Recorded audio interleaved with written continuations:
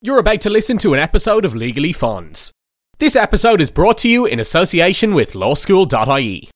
Lawschool.ie is Ireland's leading provider of tuition for the FE1 or King's Inns entrance exams. Each course is delivered live online with a specific exam focus and supported by the latest manuals. Shorter, pre-recorded workshops are also available, and courses commence every year in June and November. Register anytime at lawschool.ie, and for a 10% discount on any course, just use the discount code LEGALLYFOND.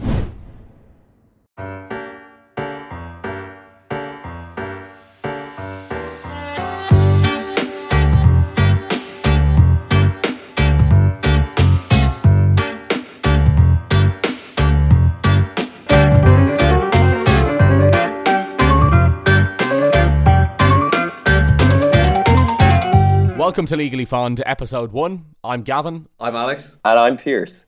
First, we have to say that we're not law experts, we're just law students, and we know there's an appetite out there to learn more about how the law works, how it affects us, and how judges make their decisions. But if you've ever tried to pick up a legal textbook, as we have in the course of our education, it's full of convoluted words and Latin, and we feel it's time to make law a little bit more accessible. That's nothing new with law, that the language is archaic, the language is kind of quite obtuse and cumbersome and confusing at times, deliberately so, which is why you get these, barristers with their blusters who confound people with what are essentially very basic concepts. But Chris, I think you've said that sentence in the most inaccessible way possible. I think that's the irony of it. The purpose of this podcast was, as you said, Pierce, is to kind of combat all that. Listen, we'll leave Pierce at it. The idea of Legally Fond is to make law accessible. Each episode we're going to pick a different case, not go into it in too much detail, but give you the background to it, tell you what was decided, and what the implications of the decision were. It's so you can dip your toe into the world of law without needing a law degree. Welcome to Legally Fond episode 1, Pot in a Kettle. 2-year-old girl sues granny after spilling tea on herself. I can see the headline on independent.ie already. Yes, I kid you not, this is the case we're covering on Legally Fond in this episode. We're going back to the 1970s to County Cork. So, a little girl goes with her parents for tea and dinner in her granny's house. Now, there were 3 important people in this case, as well as the little girl. There's the granny, whose house it is she's in. There's the auntie, that's the granny's daughter, who's living with the granny and is kind of helping out around the house. And there's the little girl's mother. They ate dinner in what's known as the breakfast room. Now, one would assume they do not also have a lunchroom and a dinner room. The breakfast room is the place where they eat food, their dining room of the house. This joins onto the kitchen and there's a door between the rooms. They agree to wash down their dinner with some tea afterwards. The little girl is left alone in the breakfast room where she's playing in the corner. The aunt has agreed to make the pot of tea and she leaves this by the edge of the table in the breakfast room. Meanwhile, this little girl's mother is washing dishes in the kitchen, but the angle that the door is open at, she can't, from her position, see the little girl playing in the breakfast room. After putting the tea down a couple of inches from the edge of the table, the phone starts ringing, so the auntie frantically runs out to the hall to pick up the phone. For just a moment, the little girl is left alone in the breakfast room, but in that time period, she puts her hands up on the table, grabs the teapot and the tea cosy, and pulls it down on herself, spilling scalding tea all over herself and causing herself serious disfigurement and injury. That's what happened in the case. What are our first thoughts? It's tragic, of course, but it's quite interesting from a legal perspective because obviously she's pursuing this with the view to essentially, I guess, to try and curb the extent of the medical bills that are going to be imposed upon the family as a result of the injuries. Alex, any sympathy for the young girl, or do you think this is an early example of what we'd call compensation culture? She's not old enough to buy a scratch card, but she's old enough to sue somebody, I think says a lot. Okay, you guys seem to have diverging viewpoints about this, but before we go any further, I gotta say something similar to this actually happened to me when I was 2 years old. Funnily enough, in my granny's house as well, and pulled a cup of hot tea all over myself. Wasn't scarred for life, and didn't sue my granny. Anything similar happened to you guys, or is it just me and this 2-year-old girl? I had an incident as well where I fell on we'd call it a stove, I guess. The fireplace stove, that is. I hit the bridge of my nose and I burnt and scarred it. But again, major panic about this. But no doubt it was in the situation where mom and dad were home. I think they were eating or something like that. It was a very open plan house. I was in the sitting room, and then just because children by nature are so volatile in what they're liable to do, I think it's very hard to mitigate the possibility of anything happening. Yes, and moving on from the traumatic experiences of Pierce and Gavin, Well, I do Alex, think did you have any? Yeah. Come on, you have to share your story now. Did you have any childhood trauma? Like, caused I'm by sure I parents? did, but I didn't sue anybody. Yes, she's a very sympathetic plaintiff. It's a very young child who has suffered injuries, and they're trying to find a way to give them compensation. Again, we're discussing, does this set a dangerous precedent? Well, Alex, in a few minutes we're going to discuss what the precedent set was and what was actually decided in the case.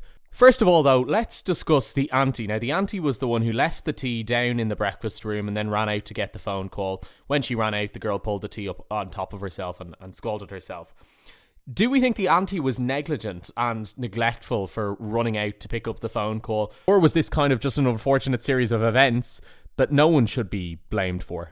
Well, I think one of the interesting aspects of this case is kind of how you detail the house layout, in that if she's working in the kitchen, she can kind of keep an eye on her on the child in the other room, and to be honest, I think that's fairly common practice in most households. In fact, you'd probably keep the child out of the environment in which the work was being done, because they're probably more likely to cause I don't know, you to trip up when you're doing the washing up or make a mess or something like that. So you keep them very much in sight, but out of harm's way.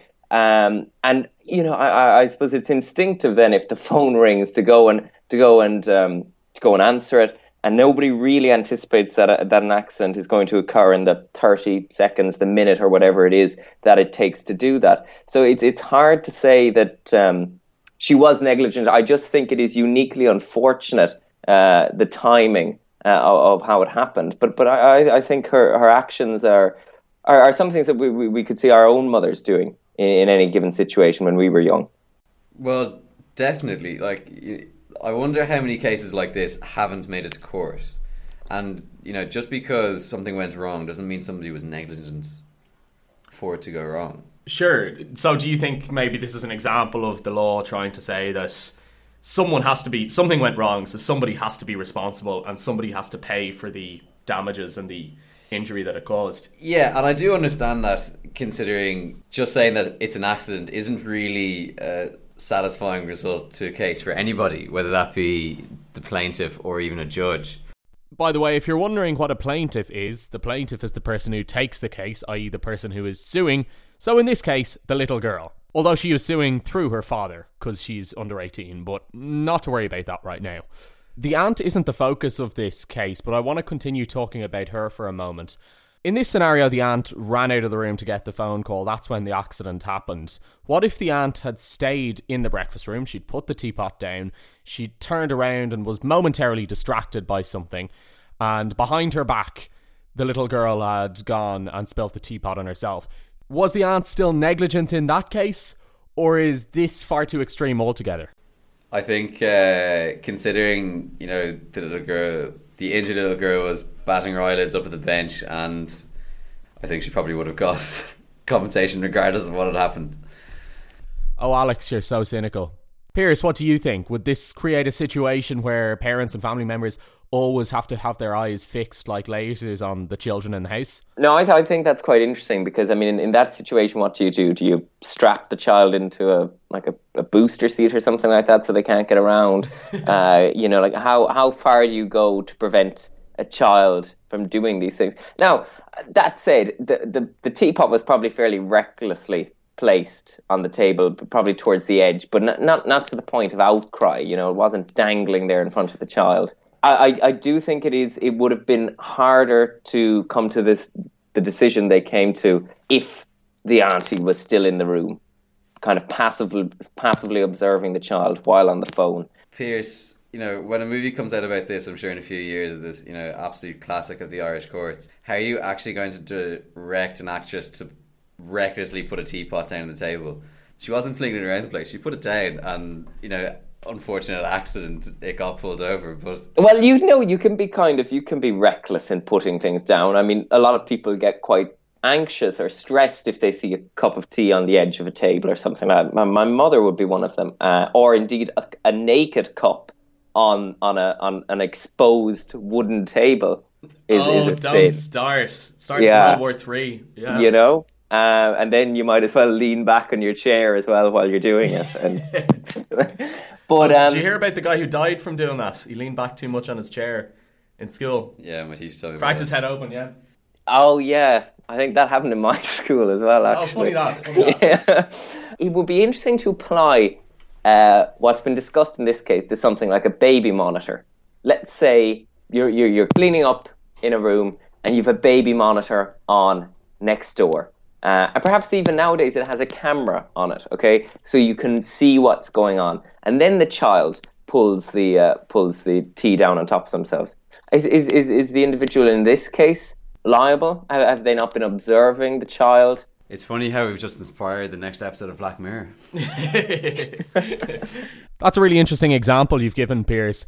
Now, there's a case from the 1990s which is really interesting because it's kind of similar to the situation that you've brought up. There was a young girl, similar to this case, also in her grandparents' house. She was standing in the living room with her granddad. In the living room, there was a fire set. She was waiting for her granddad to bring her out for a walk.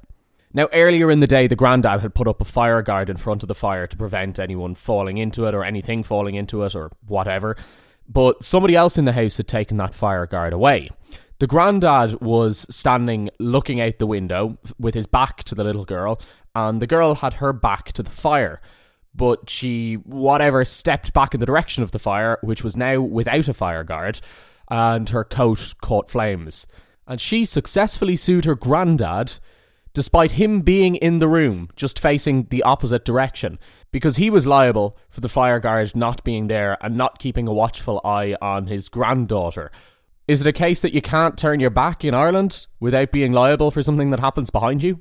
Was Dunnes Stores not also sued in this for the manufacturing of the coat? Because there was the issue over the label, over whether it identified that the coat was flammable and the materials that had been used, whether they were known to be flammable, which is a far more kind of acceptable and digestible concept. The suing of the manufacturer or the suing of the vendor of clothes that are expected to meet, some level of standards in regards to their ability to resist fire or something like that. That's correct. Dunnes Stores were also sued as part of this case because it was alleged that there was no keep away from fire, this material is flammable label on the jacket.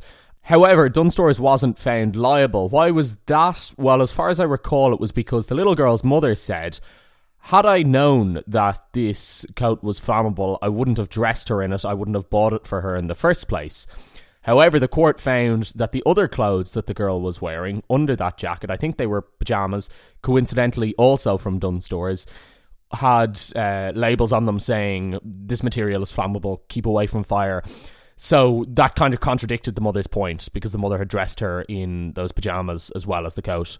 It's funny how what the mother said about the clothes conveniently fit into the legal argument that she was about to make, and so if anybody listening can actually tell me what the label on their clothes says, then fine, you win a prize, but I don't think anybody actually reads those. You expect that they're not going to spontaneously combust, but I presume if you throw my t-shirt into I give them a read, Alex. I like to know what kind of cotton blend I'm getting for my trousers and things like that. What are you wearing at the moment, Pierce? This could be.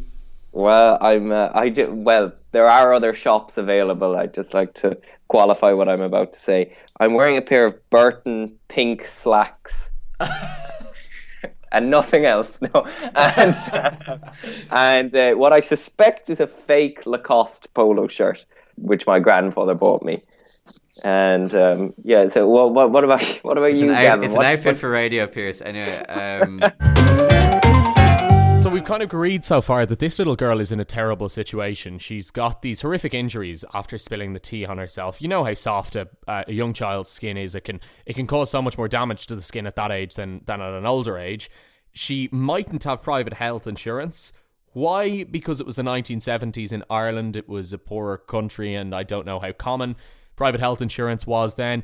And it's also mentioned in the case that the family had just moved back from living abroad, so perhaps, they hadn't really got themselves set up in the country as such. But on the other hand, in fact, myself and Pierce have said similar things happened to us as a child. We didn't go searching compensation for them. And they were just seen as accidents or unfortunate series of events in very casual settings, which nobody should be hauled into a courtroom to be answerable for. I think that's a fair summation of what we've had so far. But let me explain what's happening legally here. But in this case, the girl isn't actually suing her aunt, the one who ran out of the breakfast room to pick up the phone call. She's suing her granny instead. Well, why would she be suing her granny? Okay, let's get prepared for some law. So there's this concept in this area of law called vicarious liability, which basically means one person can be liable for the negligence, the wrongdoing of somebody else. It might sound very unusual to you, this concept. This kind of emerged in the 1700s, and it's commonly been seen since in the employment relationship. So let's say I'm an employer, I run a construction company, for instance, and one of my employees drops a brick on somebody else's foot and breaks their foot. I can be responsible for my employee's negligence. Why? Because I guess I'm meant to have control over him.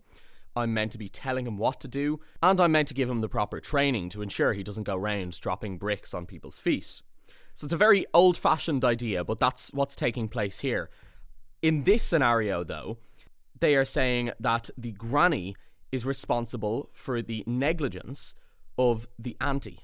Well, I think it also comes down to a financial element as well, the kind of deep pockets argument, True. Whereby, who's going to be best disposed to compensate somebody for injury suffered. And I think, I'm not sure about this, Gavin, but you might tell me if I'm right or wrong here. Was the aunt actually living with the grandmother in this situation, or was there some kind of arrangement where I think the aunt didn't have a particularly stable financial situation, and that also motivated them to sue the grandmother as opposed to the aunt? Yeah, so the aunt was living with the grandmother at the time. I think the granny had some kind of insurance policy on the house, which would have covered this. Legally Fawn's legal advice of the day is sue where the money is. That is not only a legal lesson, that is a life lesson. So we've got this idea of vicarious liability, which we've explained, which is what's being alleged in this case. Alex, how was the case decided in the end? The decision overall was that indeed the grandmother was responsible for this very unfortunate circumstance. Yes, that's correct. I think Justice Walsh said that the aunt was standing in the shoes of the granny at the time. The granny could control how the tea was served, when it was to be served, and whether or not it was going to be served in the first place. And the aunt was just following her instructions in terms of that.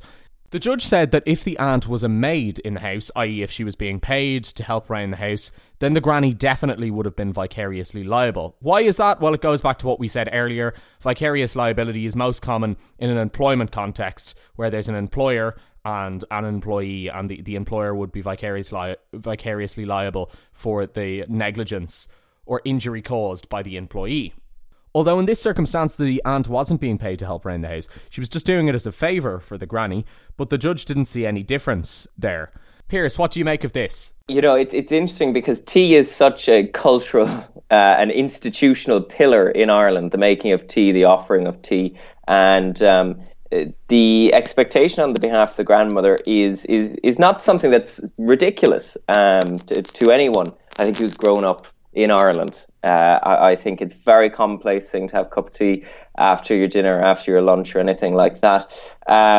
But I find that quite interesting that you're saying that if she had been employed in the capacity as a maid, that the grandmother would most certainly have been liable.